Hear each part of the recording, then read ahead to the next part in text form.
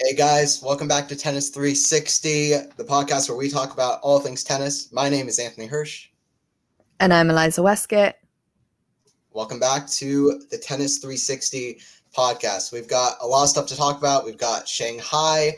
We've got a few women's tournaments that happened this week as well in Zheng and also in Hong Kong. There have been a few different tournaments at play. In Shanghai, it was Hurkacz winning his second Masters, denying Rublev, who was also going for a second Masters. Absolute epic.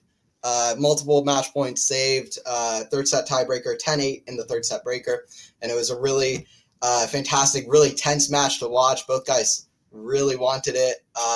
Did you get a chance to see that one? What did you think of that match? Yeah, unfortunately, I'm still struggling with the time difference in LA, but I did manage to watch the highlights and catch Gil Gross's post-match analysis. So I feel like I have a good grip on what happened. But ultimately, interested to get your thoughts on this, but I feel like the Hurkacz forehand has been renewed, has a new sense of excitement about it, and that's been on display throughout that tournament, and in particular was the difference maker, in my opinion, in that final versus the two of them.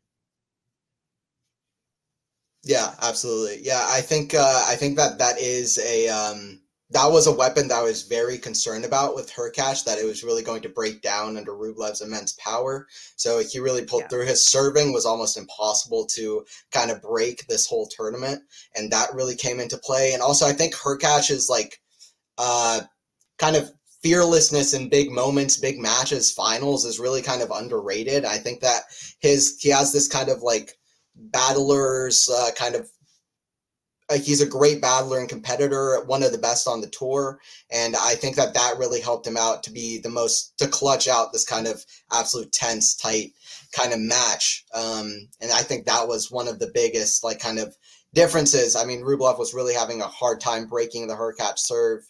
And it came down to a third set breaker, but it was a great win for Hubie. He's now 7-1 in finals, which is a great stat for Hubie. The one that he lost was in a Masters final, and Hurkacz.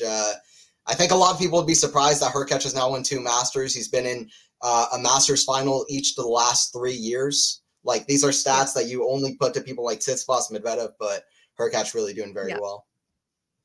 Yeah, it's been an interesting season for Hurkacz, especially, where we think about where he was this time last year. He was kind of in the same bucket as like a Khachanov in the sense of, big serve, big hitting from the baseline.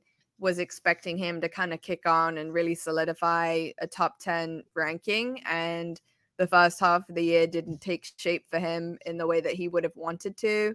And the forehand was looking almost worse than it ever has been. Some of the stats show that his ability to break serve has been worse than his stats were when he was outside of the top 50. So something going on with him this year. I'm not sure whether he was working on technique and changing things. And sometimes that, causes you to take a couple steps back before you can take steps forward. It wasn't really until the hard court swing starting in Canada that we started to see Hurkacz look like he was gaining some momentum, had some really close matches against Alcaraz.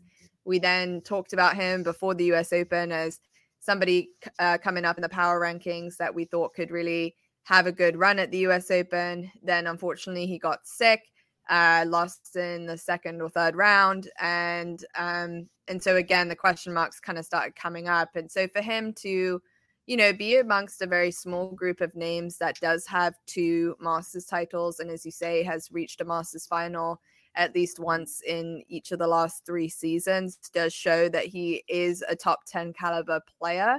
And his serve is certainly something that can consistently cause huge problems. And so it's really all been about how can he figure out the forehand, which has been such a noticeable weakness, in order to really solidify his place in the top 10. And it's hard to know whether that's a permanent fix that he's made or whether he's just had a really good week. But it certainly looked like a changed shot for him and made all of the difference in that tiebreak in the end. Yeah, I agree with you. I think it did look a bit better. I mean, it's still not the tool that Rublev has, for example, but it No. is like it's it's definitely much improved, I think, and that's a great thing, I think, for Hubie going towards this kind of faster swing, where on the faster courts, I think a lot of people can really push Hurkacz. I mean, the last Masters I won was in Miami on the which is placed slower than Shanghai, so I felt like it was really good that, especially against a hard hitter like Rublev, his shots really weren't breaking down. He was holding his ground, and I don't know. I think his net play was a really good tool for him throughout the final as well. He has Yeah. great skills at the net, great hand skills, great volleys as well. And that was really good to see from Hurkacz coming in and using the kind of talent that he has moving forward and moving through the court. Because I don't think he's just a server. I think that was really good stuff from Hurkacz. I agree. And I also think his backhand is an underrated weapon. I mean, we saw him hit a number of shots that were almost like Medvedev-esque in the way that it stayed so low over the net. And a guy being as tall as he is and able to move to the backhand as well as he can, I think, you know, it's clearly his strength from the ground, and he was really able to use that to his advantage. It's such a reliable shot for him, and I think it's one of the underrated backhands on the tour. And that was really on display this week too. Yeah, I agree. I think the backhand is really very solid. I mean, I think he's one of the few players that might run around the forehand and hit a backhand because his backhand is really that strong of a shot. He can hit winners like off that shot. He hit a few crazy winners down the line off that shot this week and really used it. Was very strong. I felt like Rublev was probably kind of hurting himself in some ways during the match because I felt like he could hit it more to the Hurkacz forehand rather than the backhand, but that's also props to Hubie. But yes, I think that was something as well for sure. So, but yeah, it was a good final, and yeah, I think like I said, I think a lot of people will be surprised that Hurkacz now has more Masters titles than Del Potro, than Ferrer, than Dominic Thiem, who only has that one Indian Wells Masters, which is crazy. I mean, and Wawrinka as well. I mean, he has two Masters. That's not easy to do, and No. yeah, and I think a lot of people would be surprised by seeing the Hurkacz name, but I'm glad to see it because people underrate Hubie, I think, and I think that he deserves the props of getting those kind of results where the well, I don't know, his weapons really come on display. So I was happy to see it. Yeah, absolutely. And I think, you know, the Rublev question for me, I think tactically on some of those bigger points, he didn't play it quite right. He went back to his usual pattern of play, which is to pound the backhand. And, you know, traditionally a backhand usually is a player's weaker shot, but certainly not against Hubie. On match point, he really pounded the backhand, and that ultimately allowed Hurkacz to neutralize the point and kind of step into the court and force an error.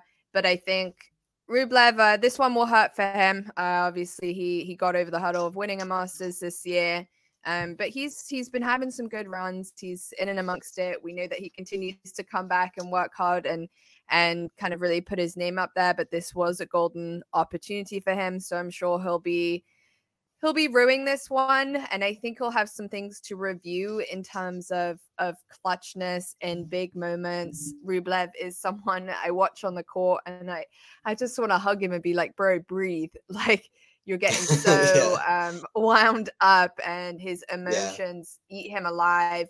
And I think that has been a barrier for him in making, you know, having successful title runs, making deeper runs in the slams. It's just like the weight is so physically carried on his shoulders and you can see it. And I feel like that's something he needs to address and work on because, you know, ultimately skills wise, there's not much that separates these top players. It's really the mentality. And I felt like some of that was getting in the way for him this week.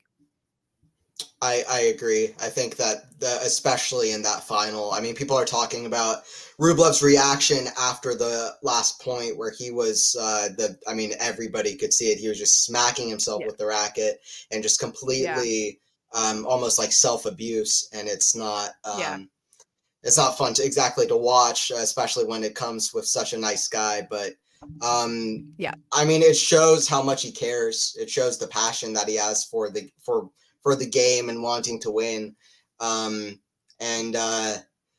Yeah, I think that it does get in the way. He can get real negative on himself.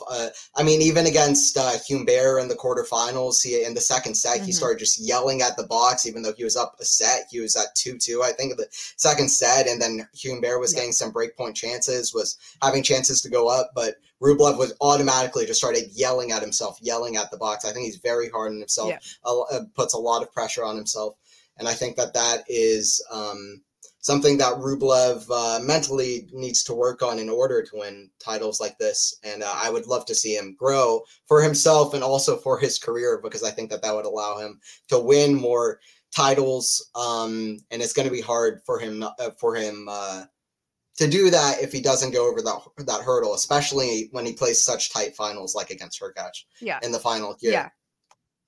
Yeah, totally. It's easier said than done as something to work on, but when you look at the on-court character of some of the best players, that isn't something that we typically associate with their behavior. And it's so consistent from Rublev to see these types of outbursts. We also saw him have an outburst yelling at some sort of photographer who may or may not have moved during a point. He was super frustrated. And it's unusual because he's such a beloved guy. People from fans to media and press talk about how nice he is, how easy he is to work with. And then, as you say, the way he treats himself on the court is such the opposite of that. And it's not the type of mentality that we would associate with elite high level players that are continuing to win week in, week out. And it almost looks like from the outside that it takes away some of the joy for him. Like, geez, like, how do you keep coming back every week with this type of attitude or treating yourself in this way? Like, it's so negative. And who knows what motivates people, and everybody has their own routine, but it's certainly an unusual style. And from the outside, I would pick that as something that's hindering his ability to get things done in the big tense moments. You want to play with the most clarity and freedom as possible, and it doesn't look like he's able to do that at the moment.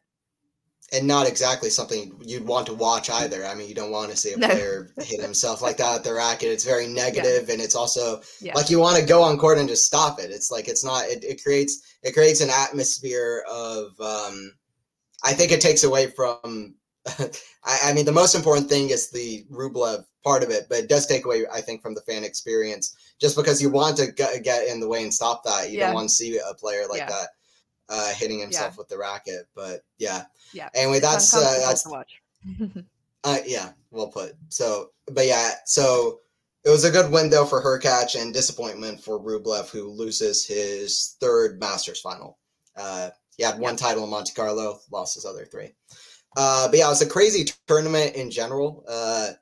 I mean, at the quarterfinals, Rublev was the only top 15 player in the quarterfinals. We had Dimitrov, Jarry, we had Humbert as well. We had Sebastian Korda in there. A lot of players below top 20 in the world. But listen, I mean, Ben Shelton as well. But I mean, these are players that have had really good seasons. Dimitrov, I think, is 31-18 on the season coming into Shanghai, which is very good. He just hasn't had the results to back it up. He keeps losing to the top guys throughout the whole year on all three surfaces. And then Jarry, who started off the season crazy, nearly beat Alcaraz, I believe, in Rio, and then won in the Chile Open, constantly coming back from a set down.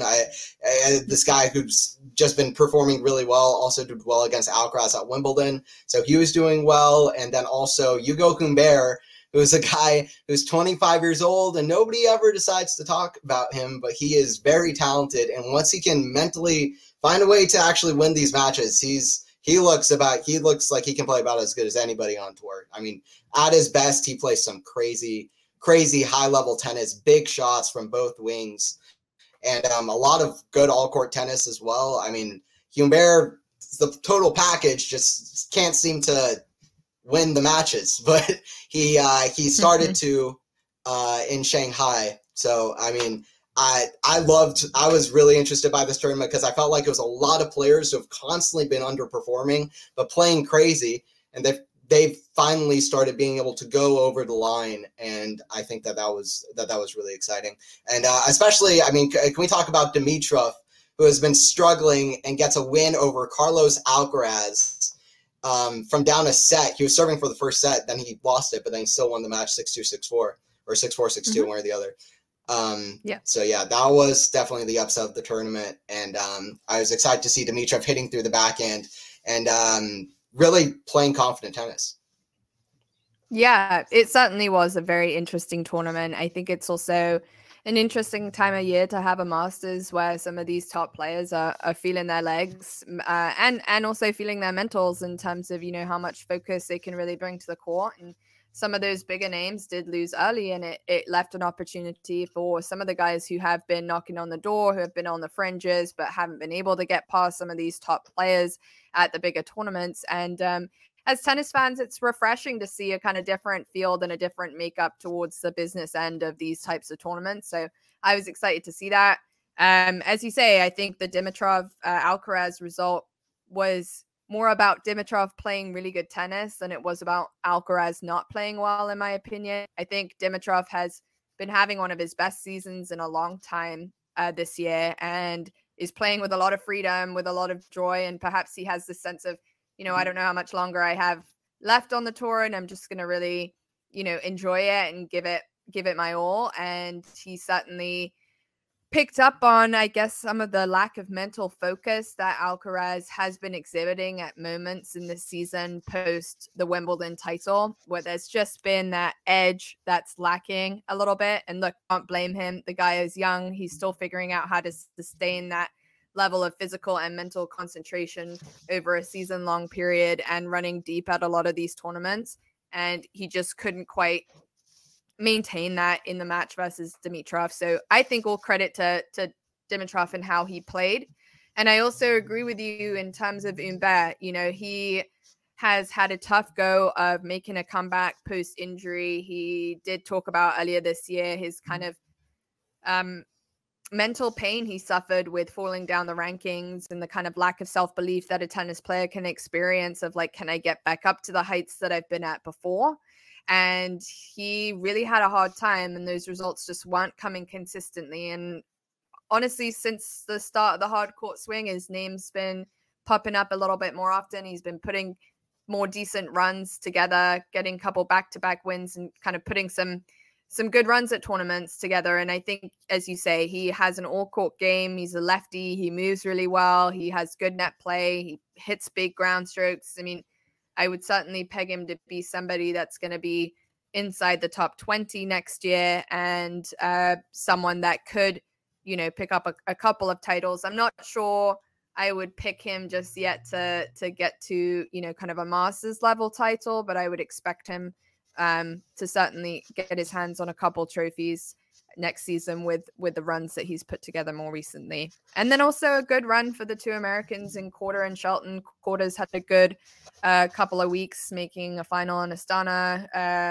has had a good run here in Shanghai. And obviously Shelton took out Sinner in an epic 3-set match that was so much fun to watch. And I think is what's exciting me at the moment is those names are still young names, Humbert in there as well, Korda, Shelton, Sinner, all under the age of 25, and having some really good battles that are super exciting to watch and participate in as a fan. And so I think it's a really good sign for men's tennis and the future of kind of what we have to come post the Big Three era.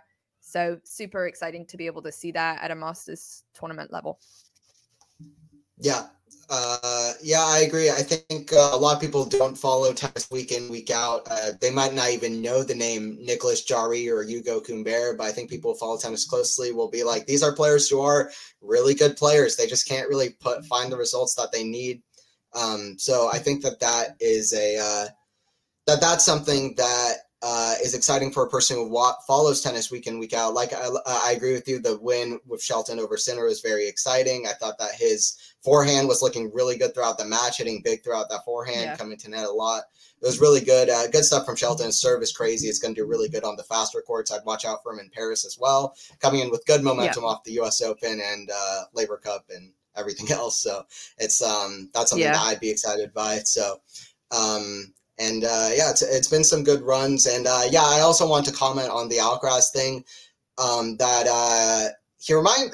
I don't usually like the comparisons of Nadal to Alcaraz. I try to stray away from those comparisons, but I do want to make a comparison with him to Nadal in that Nadal and Alcaraz are both players that give 110%, probably more, as high as that can go. They give their all week in, week out, and that's when you do that every single week, every single title, every single point, every single match with such physical game styles.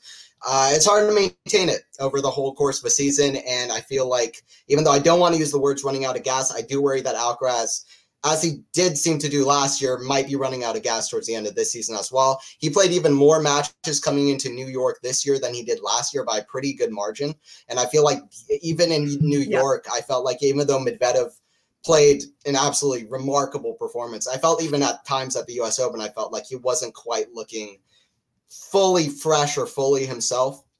So I do worry that Alcaraz might have an issue of running out of gas as like certain seasons come to a close. So that's something that I would agree with, that I do have a worry about fatigue with Alcaraz and with him wearing down. But we'll see how that kind of manifests and how that plays out in Paris, and then at the ATP finals with Djokovic there as well, and Sinner, and a lot of other great players.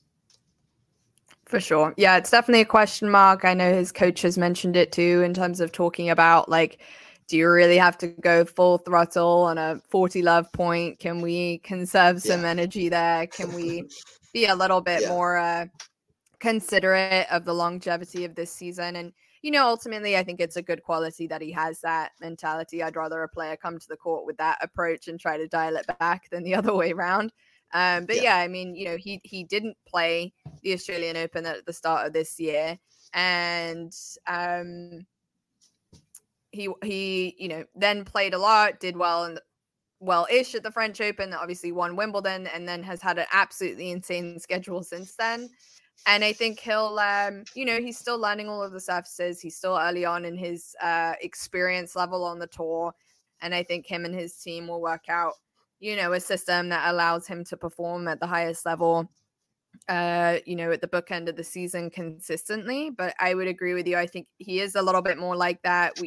We did often see Nadal peter out at the end of seasons, and it was tough for him to kind of overcome, I guess, the resilience of a Djokovic who never seems to lose his legs. And so, yeah, something for him to think about in terms of the longevity of his career. Certainly something he won't want to kind of have on an ongoing basis, but also at the same time recognizing that doesn't take credit away from Dimitrov. And, players lose matches, and that happens. And it's not always about fatigue or he played too many tournaments. Sometimes the guy just played better tennis on the day, and we just have to accept that for what it is. The guy is not a robot, and he's going to lose matches. So you can't always read too much into things, because that's the love of the game. Things happen. So yeah, and I mean, he's so young, so he has time to figure it out over the course of a career. Obviously the shout out to Grigor, and it's good that Alcaraz has challenges, because that's how you get to become the greatest of all time. No greatest of all time didn't get there without having a million challenges, and you can look at Djokovic to prove that point completely, because he had to go through honestly through hell and back, facing against the two greatest players that ever lived, aside from himself, to get to that point. So Alcaraz will need those challenges to grow and to get better. So but that was Shanghai. A lot of players doing well that you might not totally expect. It wasn't a Sinner, it wasn't an Alcaraz that, like I said, people who aren't huge fans of the sport following would be super excited by, but it's still what I think for me as a tennis fan, I was excited to see some of the players who you don't always see at the ends of these events finally getting their kind of credit due. So that was good to see, and Hurkacz getting the win. And then we can move on to the women's events, where there was a 500 in Zheng and a couple of 250s. First, I can start with one of the 250s in Hong Kong. Leylah Fernandez gets the title, beats Sanyakova in the final. Sanyakova, who's generally more doubles than singles inclined, but she can play well in singles as well. Occasionally has some good wins in singles. Very talented player. Obviously, her double success makes that quite clear. But yeah, Fernandez getting the win. It was her first WTA semifinal since March last year in Monterey, but it was really a really great performance. Took home the whole title, and she had to fight. I mean, she won a few 3-setters in this event, including the final, and yeah, it was good to see Fernandez finally performing. It didn't feel right that she was ranked outside the top 60 in the world. In this, I mean, these courts were playing a bit faster as well as some of the courts in China tend to play. But, I mean, Fernandez was hitting a lot of winners too and figuring it out. She beat some really good players. There are a lot of young players doing well in this tournament. She beat Linda Fruhvirtova in this on route. So anyway, it was a really good run from Leylah, and I think Leylah is somebody who is super likable, easy to root for, and very talented, great mentality on the court, great passion, great fighting spirit. And I think that once you have those kind of elements and ingredients, when you're making a player, they're going to end up having some version of success. Even if you say, oh, well, Fernandez doesn't have the game to beat a Rybakina or this or that, you can say whatever words you want. If they have the kind of crazy ingredients that Fernandez has in terms of her mentality, in terms of her fearlessness, her passion that she has to keep improving, to keep working hard, and also the kind of crafty talent that she brings to the game, they're gonna find some success. Well, depends. I'm not saying she's going to win majors. I'm not saying she's going to reach another U.S. Open final next year, but it was good to see her finally get another title. Certainly, yeah. I mean, I think it's been a tough couple of years for her since that US Open final. You know, I think she played with a little bit of scar tissue for the last 18 months following that loss. It can be hard when you break onto the scene, have that good of a run, exceed expectations, and then all of a sudden you're playing week in, week out against top players, and it's tough to back that up. And, you know, Raducanu has faced the same challenges. And so I think with Fernandez, you know, watching her earlier this year, again, there were some moments where I just wanted to give her a hug because she looked like she was about to cry on the court in some matches and just didn't look like she was having all that much fun. I mean, even making the French Open doubles final with Townsend and losing, and she was in absolute tears after that one as well. And it just looks like her mental game and her confidence took such a big hit.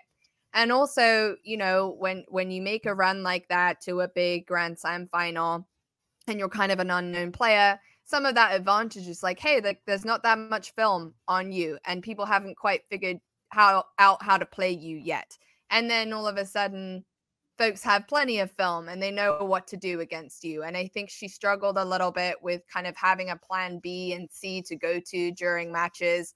And although she has had, you know, kind of a great approach in terms of her tenacity and energy, I felt at times that had almost gotten her way because she was like getting so kind of worked up and was really struggling to kind of just do the problem solving and stay calm and kind of work her way through matches. So it was impressive to see that she did have a couple of these harder tests in this run here at this 250 in Hong Kong. She came through a couple 3-set matches where she did have to do that problem solving. She did have to figure some things out. I know she was also missing a couple members of her team in her box. And sometimes it is that way with players where you let them go on their own for a little bit and they can kind of figure some things out by themselves. And maybe that was a little bit what she needed this week, was just some time on court kind of without the coaching box in full presence and just kind of doing her own thing and doing the problem solving. So great to see her back and getting her third career title. And hopefully she can really use that as a confidence boost moving into 2024, because as you say, she certainly has the game and the skill set to push up and be a top 30 player, top 20 player, as she should be. She's also a talented doubles player. And so hopefully she can have a little bit more fun and just take a deep breath and release some of the tension that she seems to have been playing with. Yeah, don't have much to add on there. I'd be excited to see Fernandez find her way back to kind of her best form. She was close to reaching the top 10 following kind of to the September following the U.S. Open, when her ranking was on at a high off of those finals points at the U.S. Open. So yeah, I'd be excited to see Fernandez back at her best, and hopefully that she can find whatever she had at that U.S. Open. And I would love to see her get back to that level because she showed that she can play that way, and I would love to see her do that again. I'm excited to see her on the clay next year as well, because I think that's a place where she can perform quite well as well. And then there's also a 250 in Seoul where Jessica Pegula took the title against Yuan. In the final, Yuan's a player outside the top 100.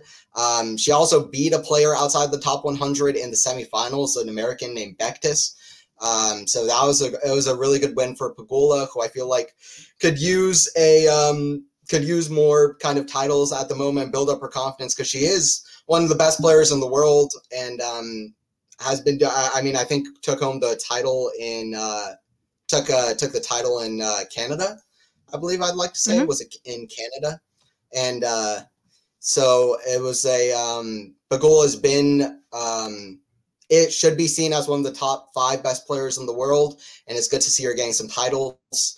And her mom is actually from Korea. After the match, she had a post-match interview as well, where she was mentioning as well and saying that she's been feeling a lot of love from a lot of fan support. So that's always good to see a meaningful win for Jessica Pegula, who doesn't hit as big as maybe Rybakina or Sabalenka, but all the same has just as much of a kind of effective game all the same.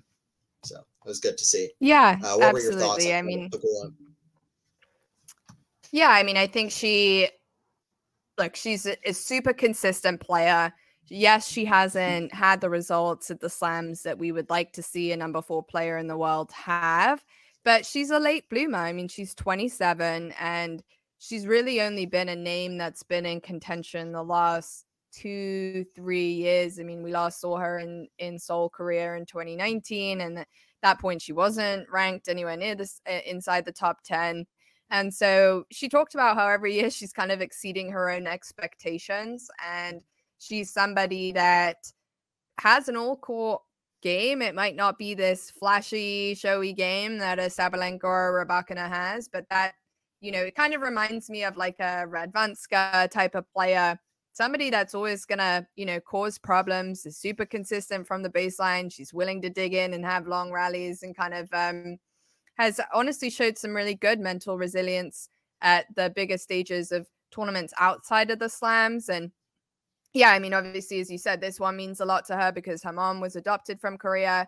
When she won in Canada, she was like, I feel like I'm basically Canadian because she, lives on the Canada border in Buffalo, New York. And so she seems to kind of do well with a little bit of that like home crowd favorite type of atmosphere, as she should. And so nice to see her get a title going into the WTA finals. She certainly deserves to be in that top 5 spot with the consistency she's shown throughout the year. I mean, she stays physically fit as well. Not somebody that seems to pick up a lot of injuries with the way she plays. So I'm happy to see her pick up a title. She certainly deserves it. Yeah, totally. I think Pegula's proven time. I mean, you also see somebody like it's very comparable to Rublev on the men's side. I mean, kind of in an obvious way, where they've reached a lot of major quarterfinals at this point across all the kind of surfaces.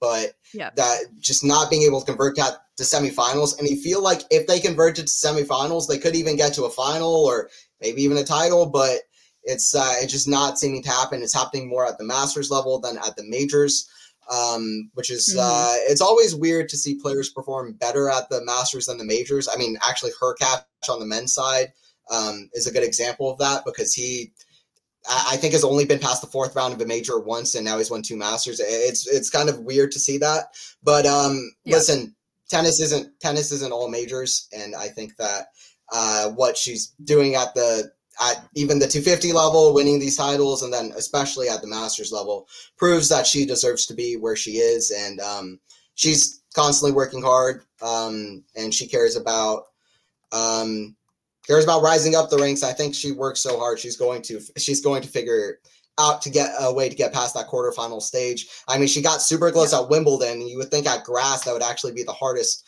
place for her to actually break through to a semifinal. So I think maybe not at Wimbledon, but at one of the majors, she's going to find a way to get to the semifinals again.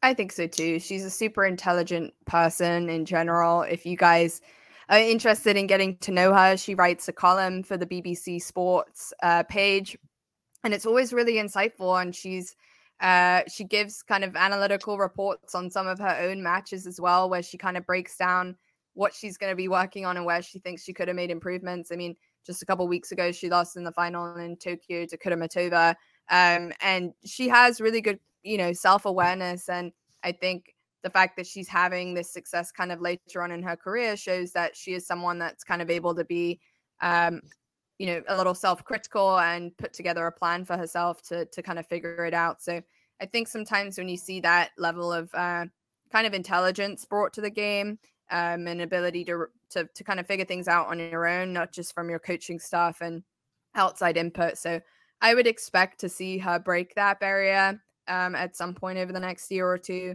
because I certainly think she, has the skill set to do that. It's just got to flip that mental switch in getting there. Yeah, absolutely. Yeah, and I don't have much to add. It was a great win. Great win for Jessica for sure, for Pegula, and excited to see her at the WTA finals. There isn't another 1,000 on the women's side on the WTA up until the WTA finals, unlike the ATP where there is Paris, but it'll be interesting to see her play at the WTA finals. And then the last one was a 500 in Zheng, where it was Zheng who got the win. Chinese player Zheng, and she got the win. She beat Krejcikova in the final from down a set. It was a good comeback win, and also beat Sakkari in the round of 16. Did you have some thoughts on the Zheng win? Yeah, I mean, look, I think it's been a little bit of a tough few weeks for Queen Wen, as she goes by her nickname.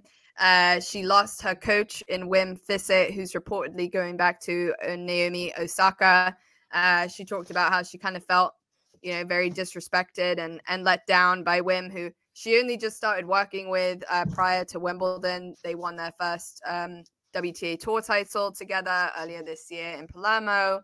And I really thought that was a partnership that was a pretty exciting one. Wim Fissett has worked with a number of top players, who have won Grand Slams, not just Osaka, but Azarenka and other names in the mix as well.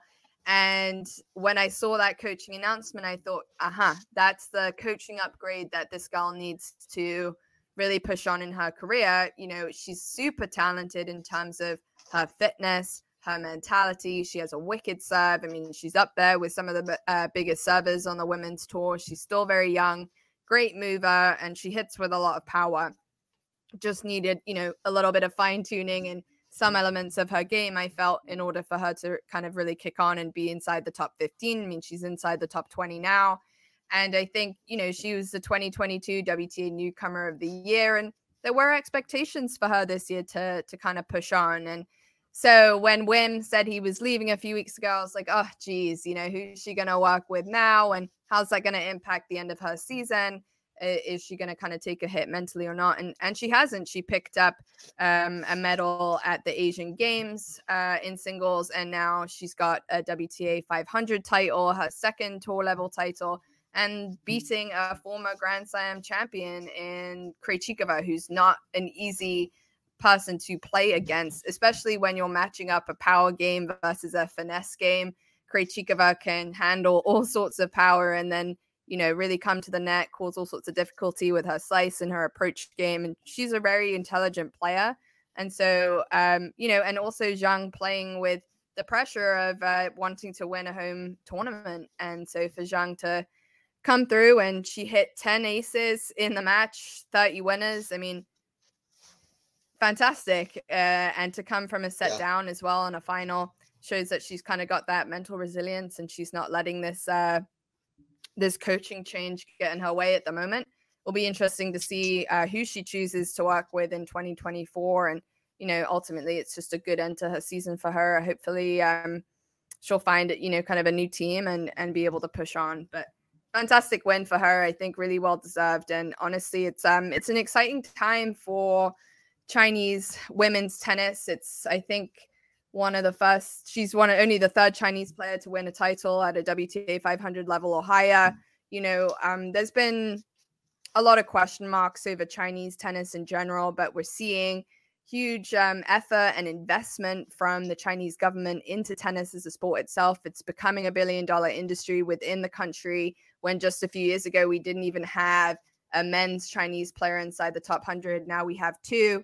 It's fantastic to see the sport growing in this region of the world, and we want to continue to see players come from all over. And, we're so used to the Americans and the Europeans and the Australians, but it's worth noting that there's so much effort, within Asia and Africa to provide more opportunities for athletes to widen the game's reach, popularity, and ultimately deepen that talent pool. And she's the product of that at a young age already. So exciting to see that. And we just ultimately want to raise the level of competition in the game. So fantastic from their side of things to have that level of investment and see the results. Yeah, and I really like the comments. I think that on the tennis is such a global sport. I mean, there's like you said, there's so many people invested in trying to get better resources to provide professional tennis tournaments in places like Asia and Africa, where there aren't as many. I mean, America, I think, has like 11 or 12 tournaments. That's not true for any other country. And it's there's in Europe as well. So that's really good. And yeah, as for, I agree. I think even on the men's side, Chinese tennis is really, I mean, there's a young player named Zheng, who I think is like 17, 18 years old. He's playing a really exciting tennis. And then Yibing Wu is, to me, one of the best, like one of the better talents on the tour. Just crazy, amazing pace out of nowhere. I saw him play Medvedev at the US Open last year. I was like, this guy is unreal. And then Zheng as well. Yeah. Yes, Zheng as well. Yeah. It's really picking up, and it's exciting. And Zhang on the women's side, and then Zhejian Zhang on the men's side. They were the first actually to qualify into the Paris Games next year, which the race has already kind of begun. But yeah, first kind of entries for China into the Olympic Games, which is fun to see. But yeah, it was a good win for.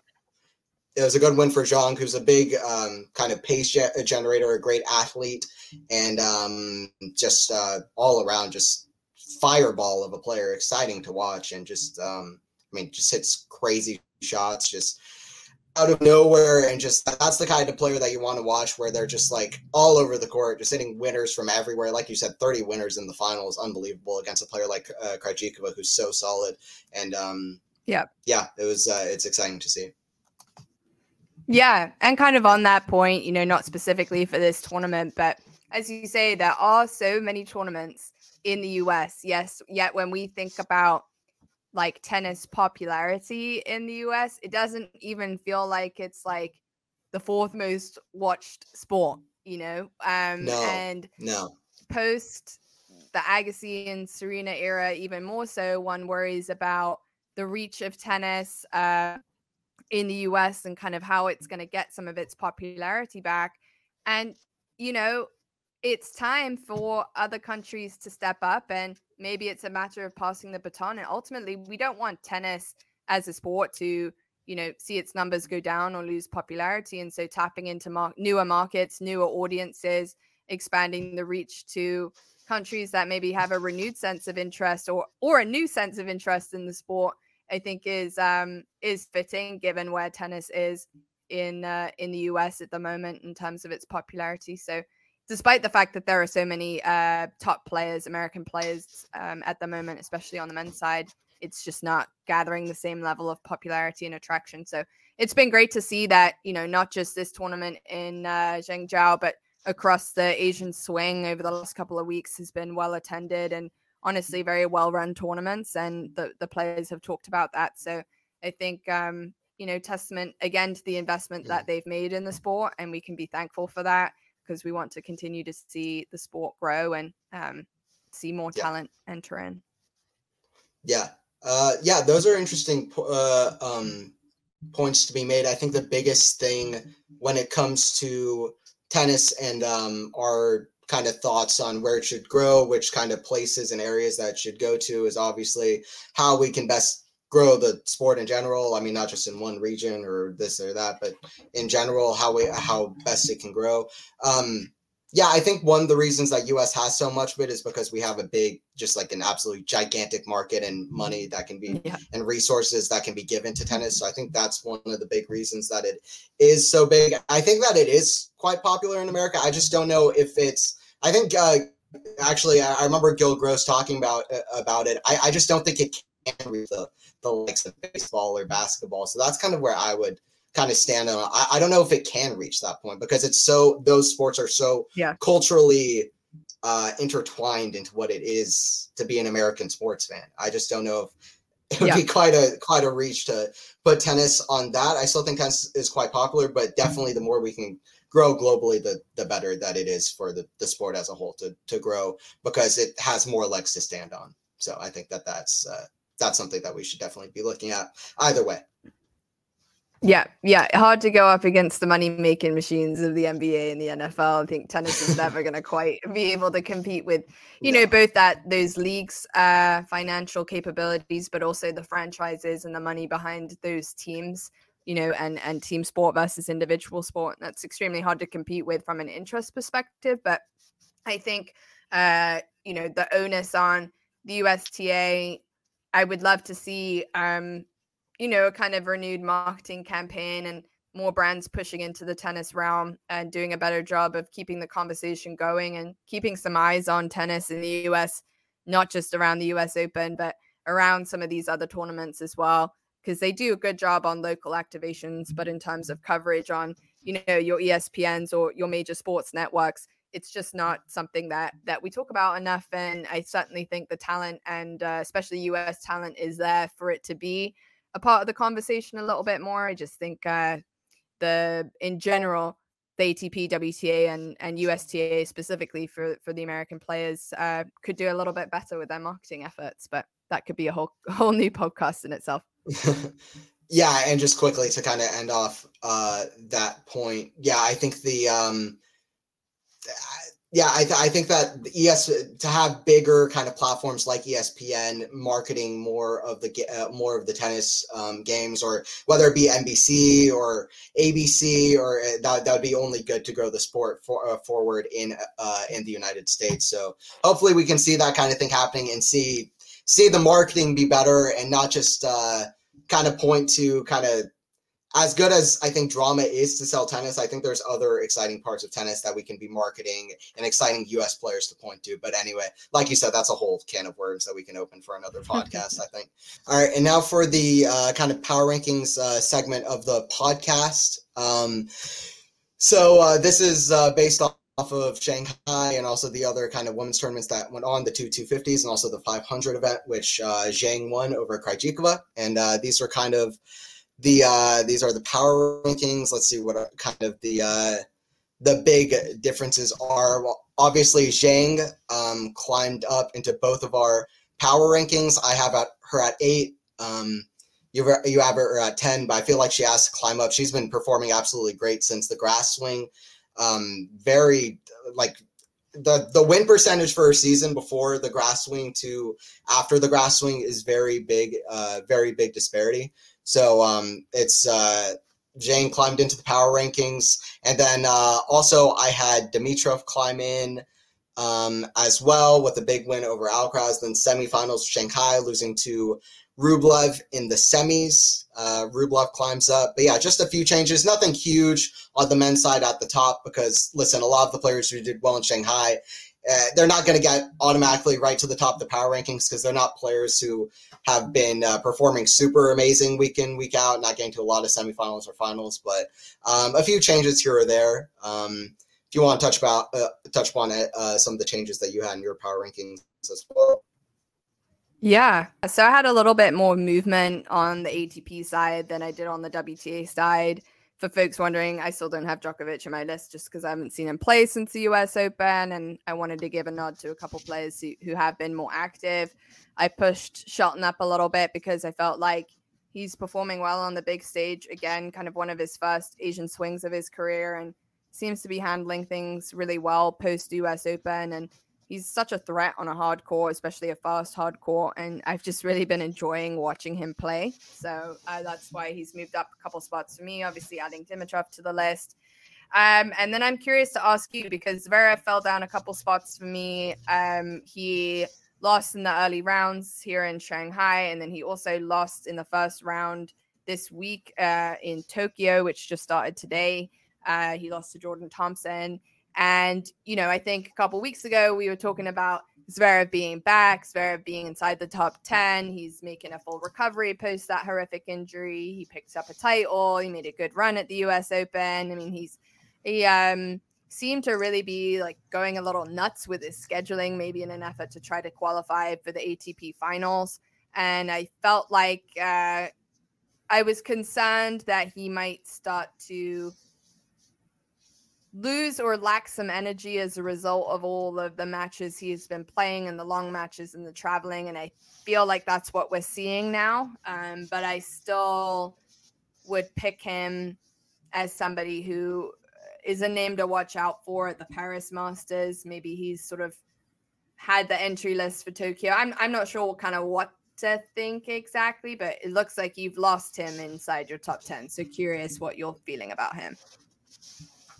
Yeah, I mean, maybe he deserved a nod to stay in, but my thoughts were that he did just lose first round to Jordan Thompson, which is not a good win for Zverev. I felt like last week he lost pretty comfortably to and even though he has been on even his loss to Medvedev, he wasn't looking as, I don't know, the kind of big game that he was looking like he was promising to bring, starting from around Cincinnati up to kind of the U.S. Open and a couple of events after that, winning also a title, I believe, in Zhuhai, or was it Kachanov in Zhuhai? One of those the titles that week. So he is playing a good ball. I'm kind of putting him out, expecting him to jump back in.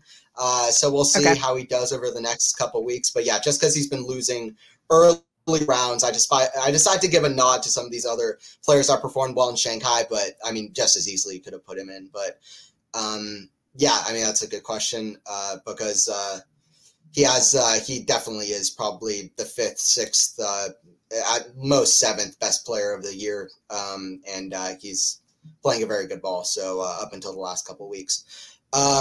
But yeah, and then what else? I had Krejcikova jump into my top 10. I feel like she's finally playing a better ball, and I'm kind of putting her in with the kind of I don't know, promise of hoping that she just keeps improving upon that, because I know how well she can play at her best. So I felt like she deserved the nod to be in the top 10, because if I see her in the draw for the next few weeks, I'm like, okay, well, that's a player who I would not want to see on the other side. As my opponent. So yeah, absolutely. She had a good run in San Diego, picked up a title there. I noticed she may have taken your spot for Jabeur, which would be fair. I think Jabeur again has had a little bit of a on again, off again season, and she pulled out of the WTA 500 in her quarterfinal match against Kazakina with a knee injury. It seems like it's the same knee that's kind of been niggling all season long. I think it was actually I think it was actually the second round 16 match, I think okay, that's right. Yeah.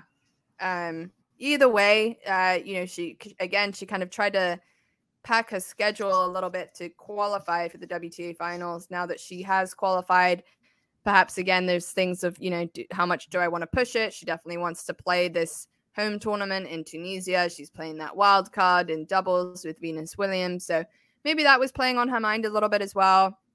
But her form has been on again, off again, so I could see why you would give her, a nod. Krejcikova a nod over Jabeur at the moment. I see you also dropped Garcia out of your top 10. Yes, yeah, Garcia and Jabor are two players that did drop out of mine. Yeah, Garcia could have gotten the nod. She lost early to Paolini, although I do like Paolini a lot. I mean, Garcia started performing well over the last 2 or 3 weeks, so that's kind of why I felt like a player like Krejcikova, I do want to give the nod because I feel like it's a bit similar to Garcia, but she was the one who did reach the final this week, so I just felt like that's kind of why I decided to bring her in. And then also Mukova, who's at 7, just hasn't played since the U.S. Open, but that's kind of just a difference of whatever. I just feel like she, the next time she plays, I'll be just as excited to see how she's going to do. But yeah, a few changes in the power rankings. I don't feel like anything absolutely massive or I think we have pretty much the same top 3. So just a few different changes in there. But and then we can jump to the kind of upcoming section of the podcast where we talk about tournaments coming up. There's a lot of stuff coming up. There are 3 events on the ATP side, which is pretty exciting. There's a couple of 250s and a 500 in Tokyo. At the Tokyo event, Fritz will be defending. Also, Casper Ruud is playing. Zverev is playing. Also, Demonor, Paul, with the race still on. People trying to get to the top 8 in the race, trying to take over spots. Zverev at 7th. Tsitsipas is at 6th. Rublev at 5th is going to be a hard call to get over, I think, but Rune at 8th might be pretty vulnerable. So, and Rune, Paul and Demonor, I feel like they're going to really like their chances as the end of the season kind of comes. Paul had a good win this week. I think he was down a set, and he still managed to win. So hopefully Paul can continue some of the hard court form that he's shown. But yeah, that's one of the tournaments. And then also in the other tournaments, there is a tournament where Tsitsipas is the top seed, and then the other Rune is the top seed. Try to say which were the ATP time. I'm trying to see where that is now. It's in Antwerp and Stockholm, so I believe. So Tsitsipas in Antwerp and Rune in Stockholm. And those are good draws for both of those players. I feel like in Stockholm there's a bunch of dangerous players at play, like Wawrinka, Manarino just won a title, Monfils is playing, so there's some good players. But listen, if Rune and Tsitsipas are on form, these are 2 tournaments that I expect them to win. But yeah, those are some tournaments coming up, and then also in Tokyo, that's the big one. Hurkacz is playing Tokyo. He's not even seeded. He's just won the 1,000 tournament in Shanghai. It just so happens. And it's a completely filled up with a couple of Americans, Paul Tiafoe, like I mentioned, playing, and then Demonor. So it should be interesting to see how these tournaments fill out. I always love the Tokyo tournament. So yeah. Look, it's becoming a very interesting business end of the ATP season.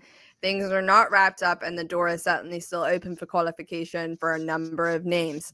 And Tsitsipas and Rune are 2 players that have massively come off the boil in the second half of the season. And honestly, looking at the entry list, I have question marks over their ability to win these 2 tournaments in Antwerp and Stockholm.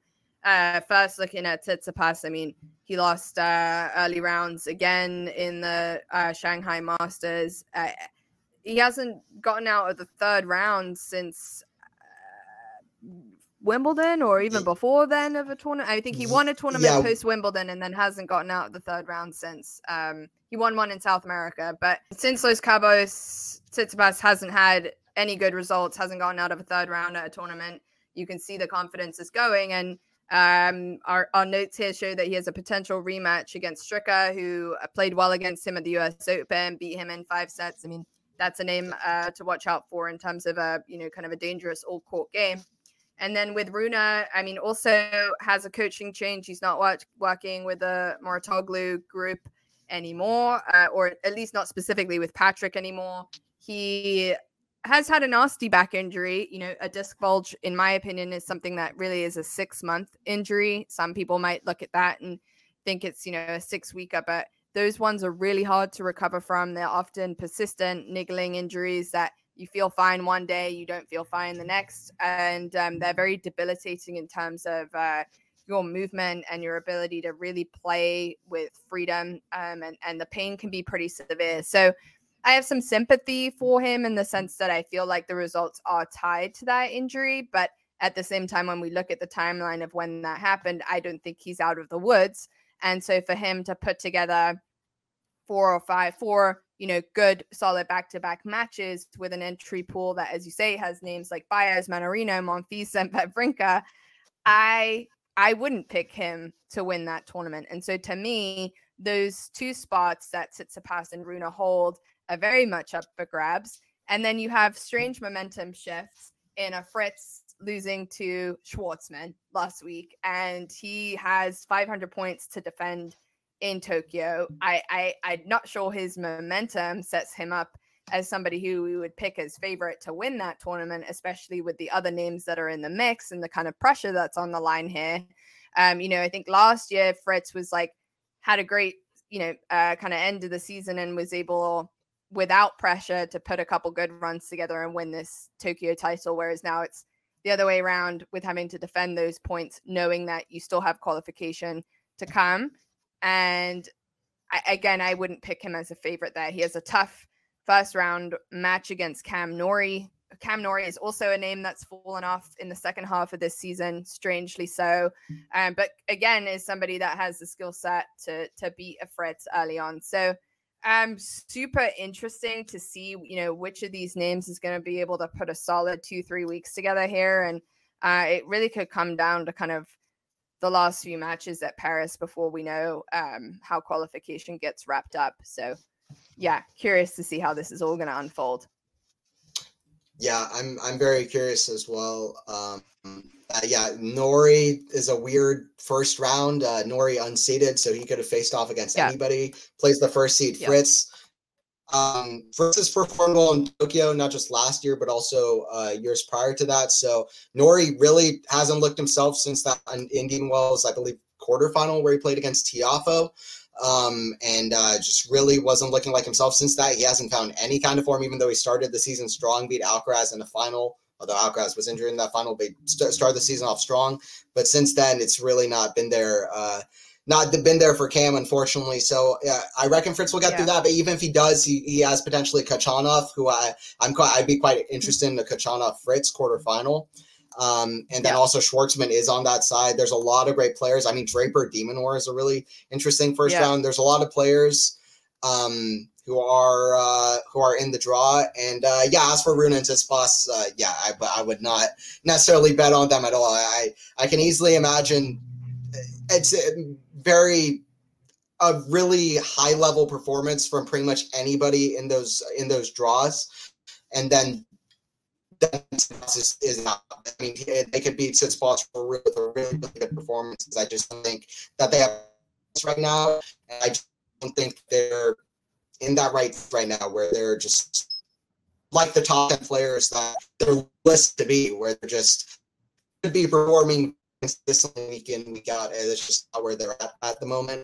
I think it's a good opportunity for both of them to prove themselves and to secure their spots in the race, particularly Rune, whose spawn is a little more fragile.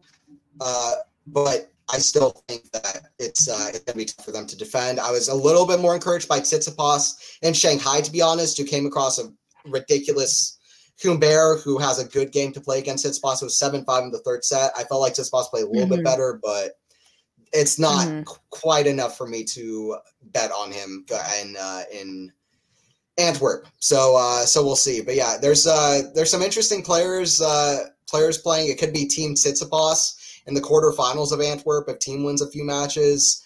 Arthur Feast is a name in here. So should be some interesting players. Jan-Lennard Struff was playing really well up until he got injured just before Wimbledon. So we'll see what happens. But that's kind of the upcoming on the men's side. Yeah, and then looking forward to the WTA and what's coming up. So things are a little bit more wrapped up from the WTA side. They fit their Masters right after the US Open. So A little bit of a different schedule than the ATP. We played our last 500 tournament last week. So now we've just got a couple 250s left, Romania, Tunisia, and one more in China. So don't expect to see the bigger names competing in these tournaments. Again, also there is a limit on the WTA side as to how many 250 tournaments these top 10 players can participate in throughout the year, which I think is a stupid rule, but is what it is. So most of them will be taking a break. The only name there that's an exception really is Jabeur, that's playing in her home tournament in Tunisia in doubles. I'm not even sure if she's going to end up playing singles. But a couple of the kind of, outside the top 10 names that are interesting. We've got Hadid Maya, who's had an on-again, off-again season, but nonetheless still a great player, a great battler. Wang is competing, Fernandez, Zhu, Lynette, those names will all be a part of the draw in China. Then we have Paolini, who had a good run in the previous tournament. I think she's a name to watch out for in 2024. She's a lot of fun to watch, high-level, high-energy player. We've got Frech, Mertens, Trevisan, and Monastir, who are also in Tunisia.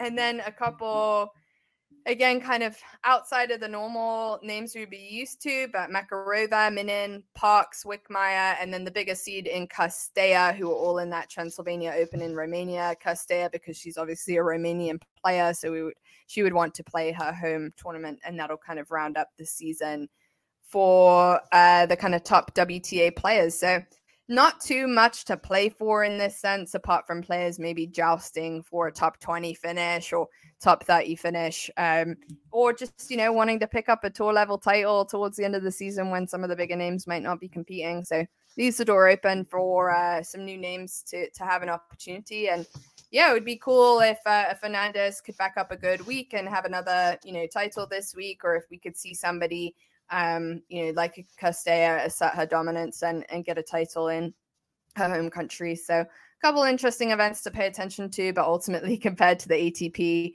it's not quite as exciting in terms of that end of year roundup before the finals. Yeah, totally. I mean, these aren't the names that you would usually be seeing. Even play some of the 250s. I think a lot of players are resting up and taking this as a little bit of a rest period. Obviously, Hadid Maya is a name that can perform, is a player that can perform very well. Had a good run at the French Open, and she can win some good matches. Castella, like you said, Jabeur might be on, but yeah, these aren't really the names you'd be expecting. But yeah, there's some interesting stories anyway, and it's kind of what's going on. And there's a lot of play on the ATP side that. For anybody who wants like main tour matches from either side, that will be really interesting, with a lot of top players playing. Like I said, Hurkacz isn't even seated in Tokyo, which is crazy. And but yeah, on WTA side, a few 250s. So anytime tennis is going on, it's good to have. And yeah, and then we can go on to the culture segment, where we talk about different issues going on in tennis and stuff that we think is important to talk about.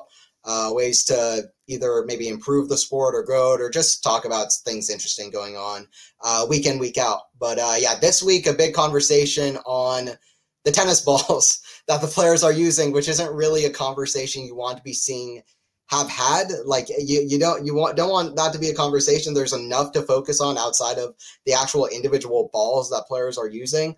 But a lot of players are saying not only are they uncomfortable or impossible to control at times throughout tournaments throughout the whole year, but they're saying that they might even cause injuries. That a lot of the players who are injured, it might be because the balls. Pablo Carreño Busta, who came back this week, or I think last week, he was saying, you know what, this might be why I got injured, is because of these balls. He was out for 8 or 9 months. So that's a tough issue. What do you think about the balls kind of issue?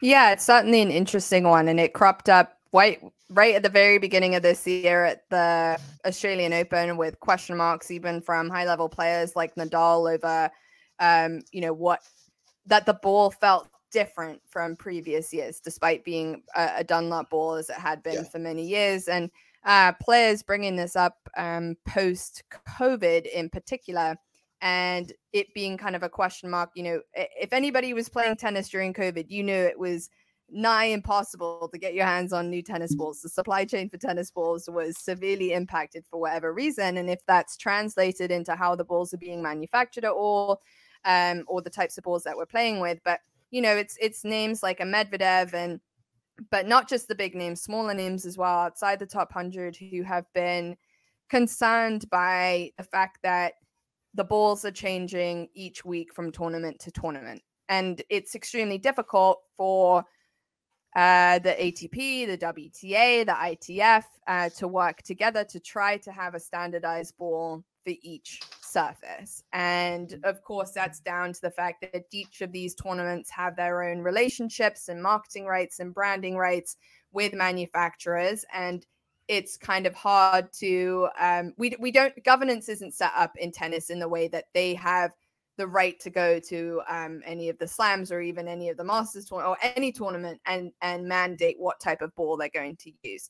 And I think ultimately it's a question that the governing bodies are going to need to start listening to, because it'd be one thing if it was just one or two players who are complaining, but there's players across both the WTA, the ATP, and then across all levels, not just top players, but levels outside of the top 100. And it's not just complaints of like, oh, these balls are difficult to get used to. It's complaints about injuries. And that's super concerning, because ultimately our players are the product. And if your product is getting hurt because of the way that your governments are structured or organized, then there's serious question marks as to, how much work are they doing that's in favor of the players and taking care of them at the end of the day. So I thought Gil Gross's suggestion here was a very clever one. As many of you know, a player, for example, will use a racket that's branded a certain type of way, right? So it'll look like, I don't know, a Djokovic's racket looks like and is painted like a Head Speed Pro, but it is, in fact, not a Head Speed Pro. It's something different. So is there an opportunity for tennis governing bodies to work together and mandate, hey, these are the balls we use for hard court, grass, and clay? And then the tournaments themselves can brand or paint the balls whatever which way they like, so that they can continue to have the sponsorships and rights deals that they've had before, that perhaps they don't lose out on money or cause, branding headaches that happen with these types of changes. And can we do that in such a way so that, the average person watching tennis isn't going to know what type of ball it is? It's impossible to know from watching. It's only possible to know from playing. So I thought that was a very clever solution, and is probably the only solution at this point, because there's no way that there's going to be an agreed consensus as to, one brand having the rights across all of these tournaments. It's just not going to happen. But even then, logistically, that's a difficult outcome or result to come to, because whose ball is it going to be? What type of ball is it going to be? And we don't have, one governing body for all of tennis. It's split up between ATP, WTA, and ITF. And so how could they even come together and have consensus on what this should be? Unfortunately, I don't see there being a satisfying outcome to this, at least not next year. It's going to take some time to work on it, but I very much hope that they take the question seriously and start to put their heads together and come up with a solution, because at the end of the day, you don't want your product getting injured over the types of tennis balls you're using. It's ridiculous. Yes, that's totally true. I think, well, first of all, shout out to Gil Gross, another great guy. I mean, I'm sure everybody who watches Quality Shot Tennis knows of Gil. Great commentator on across all platforms and on the YouTube, on YouTube. But that's a great suggestion. I think if the issue is for different kind of brands and that they want their specific ball to be listed on the balls, then it can just be kind of by name across the different tournaments. But I think another issue comes into play in which I've heard different players saying that they like different balls, and that means that maybe there can't just be one kind of agreed upon tennis ball throughout the whole season, which is another kind of issue that needs to be taken care of. So that's it's just almost impossible to know. The biggest thing that I would hope for is, like you said, that it's taken seriously, because at heart it could be seen as a pretty trivial issue. But if players like Daniil Medvedev are complaining throughout the whole Australian Open run that the balls are ridiculous and are going to cause injuries, and that balls throughout these kind of tournaments are going to make players have to be out for 7-8 months like Carreno Busta has been this year, it's an issue that needs to be taken seriously, and we need to look at why certain balls are causing these injuries, if they're heavier, and how we can avoid that while also creating good matches in the meanwhile. So that's something that I think there needs to be a big weight on, is to how which balls will cause the least injuries and how to make that happen in the most kind of logistical kind of way, in the most realistic kind of way. And it should happen quickly, because I've been seeing more complaints about the balls this year than ever, and more complaints about the balls this week than ever. It's been on so many players have been talking about it. Yeah, for sure. And I think the other caveat to it is that they go, from tournament to tournament, week to week, and they're playing with different balls each week. Like, there at least has to be a way to say, like, from tournament to tournament, if it's the US swing or the Asian swing or the Australian swing, like, at least try to use the same ball in each of those like swings, and try to get those tournaments in those locations to come to a consensus or an agreement, so that players aren't changing balls each week. Because I think that's probably what's most detrimental, is, going 1 week on playing with a heavy ball that fluffs up a lot, to the next week playing with a lighter ball. I think players could probably get used to it if at least, there's 3 to 4 tournaments back to back with one type of ball before they need to readjust again. And I think, it's something that, as you said, people might think it's a trivial issue, but at that most elite level, things like your balls and your strings can be the difference between winning or not winning a tournament. And it can also be the difference between getting injured and staying healthy season long. And as you said, there's never been more complaints than there have been at this year around the tennis ball. So that in itself should raise question marks over, are there changes in manufacturing? Like, what on earth is going on with that? Is the quality of the ball going down? And then can we do a little bit more research and digging into, okay, what are the balls that are most complained about, and what is it about them that players don't like? And can that be, I'm sure it won't be transparent to the public, but it almost seems like the players have no transparency there either. And that seems to be the case in general. If it's not transparent to the public, the players don't seem to know anything either, which in itself is an issue with tennis governance. And so,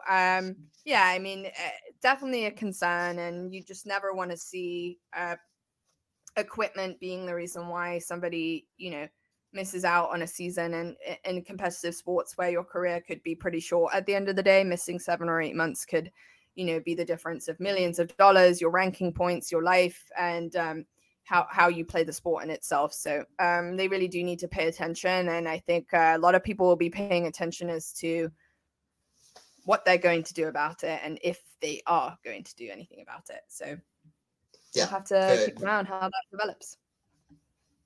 Yeah, very well said. I think I don't have anything to add to that. Just I hope that people keep paying attention to that kind of question, because the questions keep popping up, and the more that we can listen to the players, I think everybody is going to be happier. And it's not just one player talking about it. It's countless players every single week talking about it. So something needs, there should be, the tour should listen and try to figure out exactly how to stop that from being an issue, because that is not a something that you want to be a big factor, like you said, as to why certain matches happen a certain way, or why a player thinks that a certain match ended up going one way rather than another. That's not something that we want. Yeah. And then also on the culture conversation, just yesterday, Kazakina released a couple statements, either from a press conference or on her socials, about the challenges of the tennis tour. And she's a name that, if you don't know, she has a really great YouTube channel. She likes to vlog. She shares a lot about her life. And she was basically just calling out how the organization, in particular of the WTA, and the craziness of the tennis tour, and packing your bags every week, new beds every week, new countries every week, and just how exhausted she is, and equating that to a little bit of a lack of motivation and just kind of, I guess, love of the sport. And I think it's she's not alone in terms of players feeling that way. And of course, you know, you're paid to play professional tennis at a high level, and some people's answer is like, well, tough. If you don't want to do it, don't play tennis. But I do think that, you know, the game is only going to become more and more global, and it already is one of the most global sports with one of the craziest schedules. I can't think of any sport that has an equatable schedule and travels as much as they do. I mean, even think about Formula One, which is a sport that travels from country to country every week. They don't race every weekend. They get a summer break. They have, you know, just the scheduling makes a lot more sense. And even then, it's still crazy. And I think, you know, this is the direct outcome or result, in my opinion, of the WTA's scheduling post the US Open being absolutely absurd. I mean, again, we talked about it last week. You have a Masters in Mexico, then you're sending them all to China. Now they're coming back to Mexico. And it just makes no sense. And ultimately, it's not fair on the players. And as we said, even with the balls, the players are the product. And if the product can't show up and play their best tennis week in, week out, that's damaging for the sport. And it's not fun for the fans. And so I do think the tennis tour on both the WTA and ATP side need to do a better job of looking after the longevity of these players. I mean, players nowadays could play until they're nearly 40 years old. So do we have to pack every single week with these, you know, insane tournaments? Can we add more spacing between the slams? Like, what can we do to help people take care of themselves and ensure that the highest level of tennis is played whenever these tournaments are on? And I sympathize deeply with what she said, because I feel like if I was in that position, I would just be like, I just want to sleep in my bed and I want my mom to cook me some food, and like, that's it. Yeah. No, I completely agree. I think I mean, in one case, on one side, on one hand, you could say that these are players that this is their job to play. This is the kind of challenges that come with such an incredible job, to be able to play in front of so many fans week in, week out. But yeah, then the other side is that it's an absurd scheduling issue, and I don't know if we can have it like F1 where there's a giant break, although that works great for F1. But like you said, there's so many tournaments crammed back to back, so many parts of the schedule, especially WTA, which it seems like can quickly be improved upon with a few changes in the schedule. So hopefully that's looked upon. And like you said, she's not alone. I mean, Muguruza also this week was like, I don't have any plans on coming back to the sport. I don't have any.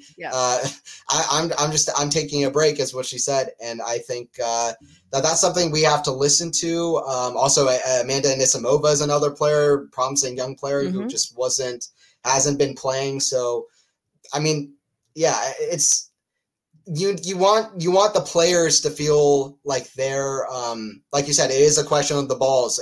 If the players are having some kind of what would you say, grievances, that's something the tours need to listen to and find a way to work around. And you can't always work around everything, but the tours ought to really try hard to fix this kind of scheduling issue so more players want to play. And I think it is worthy to note that even though it is an incredible job, it is a very tough job for the players to be away from their families at so many points. I remember Djokovic, after the amazing Cincinnati final against Alcaraz, said that he's sad a lot of the time because he can't be with his family. He has to be away from his family. He's always traveling. There's never a constant. The only constant is tennis and practicing. Very simple sport every day, every week. It seems like such a sport. So, mandatory events. So the more that we can listen to the hard to make it work best for the players, I think the better. So, and I think that it is to look at the scheduling more than anything. I mean, Kazakhstan is always a very genuine kind of person, and she'll say what's on her mind, and I'm glad that she did. And with any player. I'm glad that they're saying what's on their mind. We ought to listen to them, I think, a lot of the time and try to figure out the best way to make it good for them. Yeah, for sure. And, it's also like these are comments coming from top players, right? Like players that can, Djokovic can rent a very nice house near the US Open and have his family and they can stay there. Or Kasatkina can travel with her girlfriend and her team and stay in a decent hotel. Like when, the conversation broadens to players even outside of the top 50, not even outside of the top 100, the financial difference is huge. And then you think about outside of the top 100, you probably can't afford to travel with a coach the whole time. You certainly can't afford to bring, extra members of your family or support systems. And if you're a player that's not born in Europe or the US, where a number of the, tours go to for significant months, periods of the year where, oh, okay, we have the US tour. I'm going to be able to go and see some family. I'm going to have some time at home. I'm going to be able to sleep in my bed. Or, players in Europe where we have the French Open and Wimbledon, there's going to be an opportunity to go home there. You have players from Australia who from the French Open to now will not be able to go home because you can't make a quick stop to Australia and go home. And so I think it's trying to be mindful of the fact, again, that it's a global sport. You're trying to grow the sport in other countries like and continents like Africa and Asia. And so this question, again, is going to continue to rise over the fact that these are locations where players can't go home for long periods of time. And so, that takes a toll on their mental well-being. And ultimately, we know nowadays how much your mental well-being impacts your ability to play well as well. And so trying to find little breaks in schedule or means in which we're able to group tournaments more effectively in certain locations to allow for players to have time off and have time to go home, especially crafting a much more significant off season, in my opinion, would make a huge difference. If you knew like, hey, I'm really going to have a solid 3-4 months off here and I get that time at home throughout the year, that makes a huge difference. And so it's not just the comments from the top players, but I think it's also considering those who are ranked a little lower, who don't have the means to have a support system with them throughout the year as well. Yeah, well said. I think we ought to just listen more to the players. I don't have anything else to kind of add on to that. So we can kind of finish off the podcast. Thank you guys for joining in for Tennis 360. I've been Anthony Hirsch. And I'm Eliza Westgate. Thank you guys for watching. Don't forget to like the video and subscribe to Quality Shot Tennis. We'll have more podcasts, more live streams coming your way. And I'll see you guys at the next one. See you guys later. Bye, guys.